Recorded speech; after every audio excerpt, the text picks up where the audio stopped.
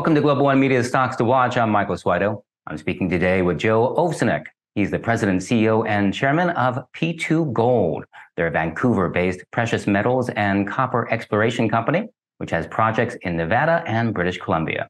Joe, welcome to the show. Thanks, Michael. Glad to be here. We're going to zoom in today and talk about P2 Gold's project in the U.S. state of Nevada.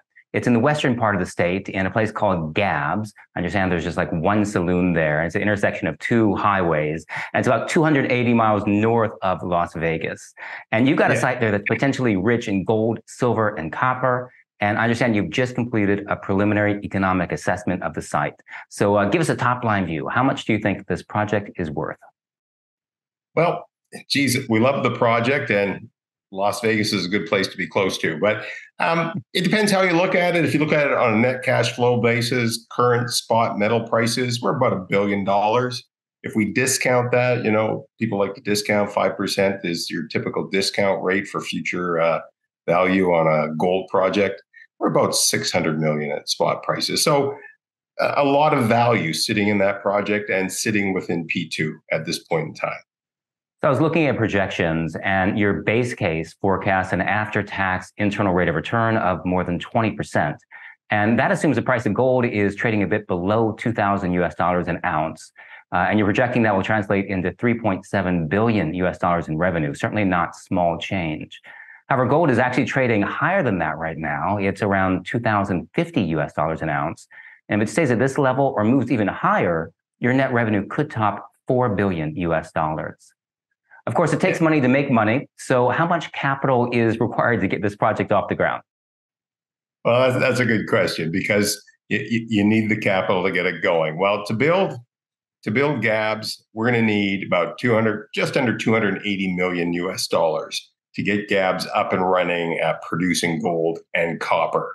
To get to that point, we think we need about another $8 to $10 million to get there. So all in, I'd say from this point in time, looking ahead, about $290 million will get us a gold mine that's up and running, producing around 150,000 ounces of gold, combination of gold and copper a year.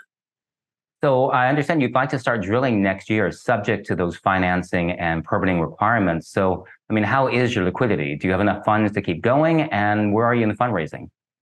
Well, it's a tough market out there right now. And what we're planning to do, and what we're in the process of working on right now, actually, is to sell a royalty on Gabbs. And so just to explain what that is for those not familiar with the mining business, a royalty is a payment that comes off the top when so we produce gold and copper, and then the common royalty you hear about now is a net smelter returns royalty. So what that means is we send our gold and copper off to the smelter, and they process it and buy it from us, and then they send us back cash.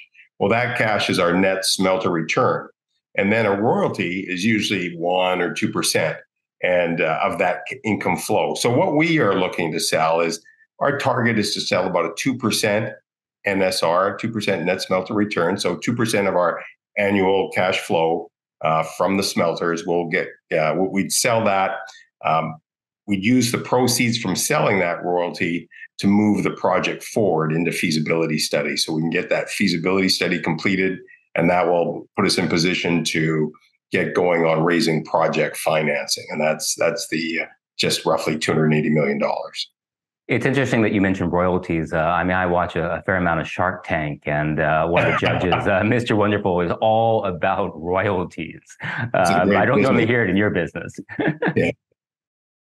It's nice. You put up some capital up front, and then if you pick wisely, invest in the right projects, you sit back, and the cash keeps coming. Our last mine we built, a company, well-known royalty company out there, had a 1.2, well, it still does, has a 1.2% net smelter return royalties on that project. They probably pull in $7-8 million a year, and the thing's going to be in business. I'd say that mine's going to have a 30 to 40-year mine life. That's a lot of cash coming back. And I think they paid up for that royalty early on, about $40 million, but still a good return on their money if you look long term. I'd take that for sure. Yeah. So, like I said, I was looking at your presentation, and one of the footnotes was about financing and permitting. So, give us a top line view now of the permits. What's required, and how long might it take to get them?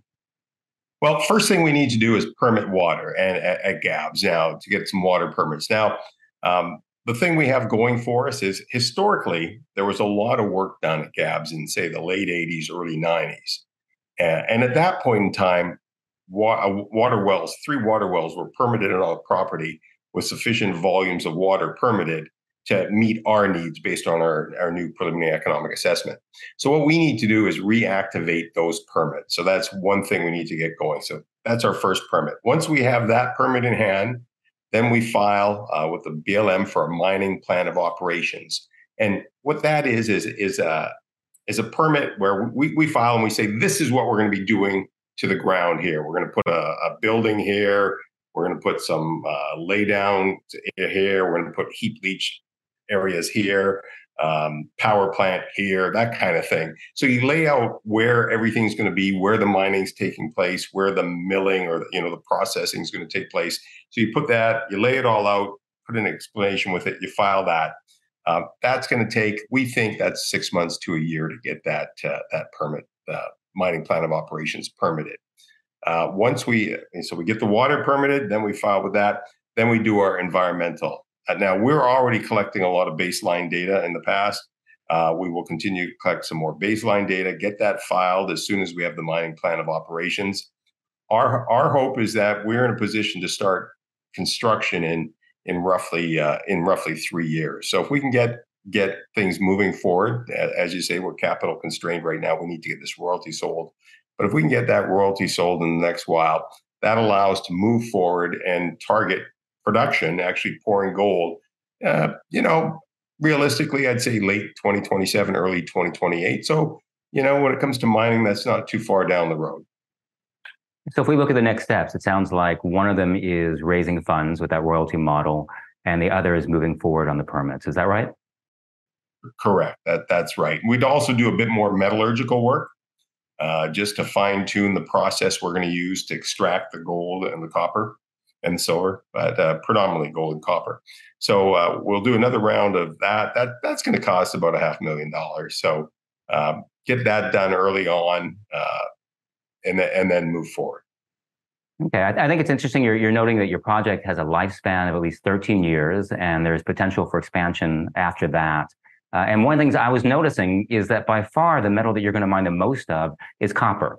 You're projecting 24 million pounds of copper per year, but the bulk of your revenue is going to come from gold. And that is simply a matter of economics. I mean, after all, gold sells for more than $2,000 an ounce, while copper trades at less than $4 a pound. Quite a big difference there. Yeah, huge difference. It's true that you produce a lot of copper, and then you've got this mountain of copper and this little pile of gold, and that gold's worth a lot of money. So yeah, you've hit the nail on the head with that. All right. So speaking of a big difference, sorry, go ahead.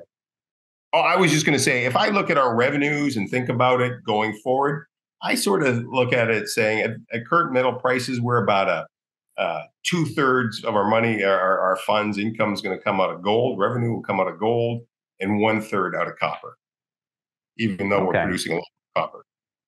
Really interesting. If we look now, I want to look at the investing side of this. And if we look at P2 Gold's share price, a couple of years ago, it was trading above 70 cents a share. Today, it trades at just 8 to 10 cents. So my question to you is, why is P2 Gold a stock to watch?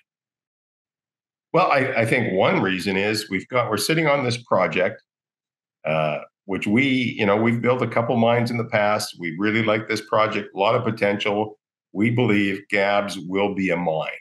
And so you're sitting on a project, and our market cap is what? We're probably about a $10 million market cap, Canadian dollars. So, $7-8 million US market cap. And yet we're sitting on a project worth so much. And that's just what the market's like today. So no love for the junior miners that are in the development stage or exploration stage at this point in the cycle. And so this is the time to buy. It's cheap. Better to buy low and sell high than the opposite. And oftentimes in the mining business in particular, you see, especially big companies, when they go and buy smaller companies, they won't buy them when times are tough and things are cheap. They wait till the prices are up and then they buy them. I don't know why, but that's the business we're in. I mean, as you're saying, there's no love for the junior commodity companies right now, and yet we see that commodity prices are high. Do you understand why this disconnect is there? I don't understand it. I've been through a lot of cycles, got a lot of gray hair here, and I've seen it all up and down, up and down. This one's a tough one because usually when there's no love for the market, metal prices are low. Like last time the market was this bad, from my perspective, was in that 99 through 2001, 2002, and gold was at $250 an ounce. Now we look like, as you mentioned earlier, $2,050 an ounce, and yet the market, from a market perspective, is in the same strait. So I don't understand it, but at some point in time, it will turn, and when that turns, we're going to be well positioned to for our stock to appreciate. And that's exactly where you want to be, well positioned. And I think it's really interesting, that while your market cap is low, the assets you're sitting on are really high. So in a way, that seems like a great place to be. So I want to thank you very much for joining us today. I mean, it's been a great deep dive into the economics of mining, and I wish you good luck with your project in Nevada. That's appreciated. Thank you very much. And I appreciate the time. Great chatting with you. Thank you, Joe. We've been speaking with P2 Gold President, CEO, and Chairman, Joe Ovsenek, and you've been watching Global One Media's Stocks to Watch. I'm Michael Swido.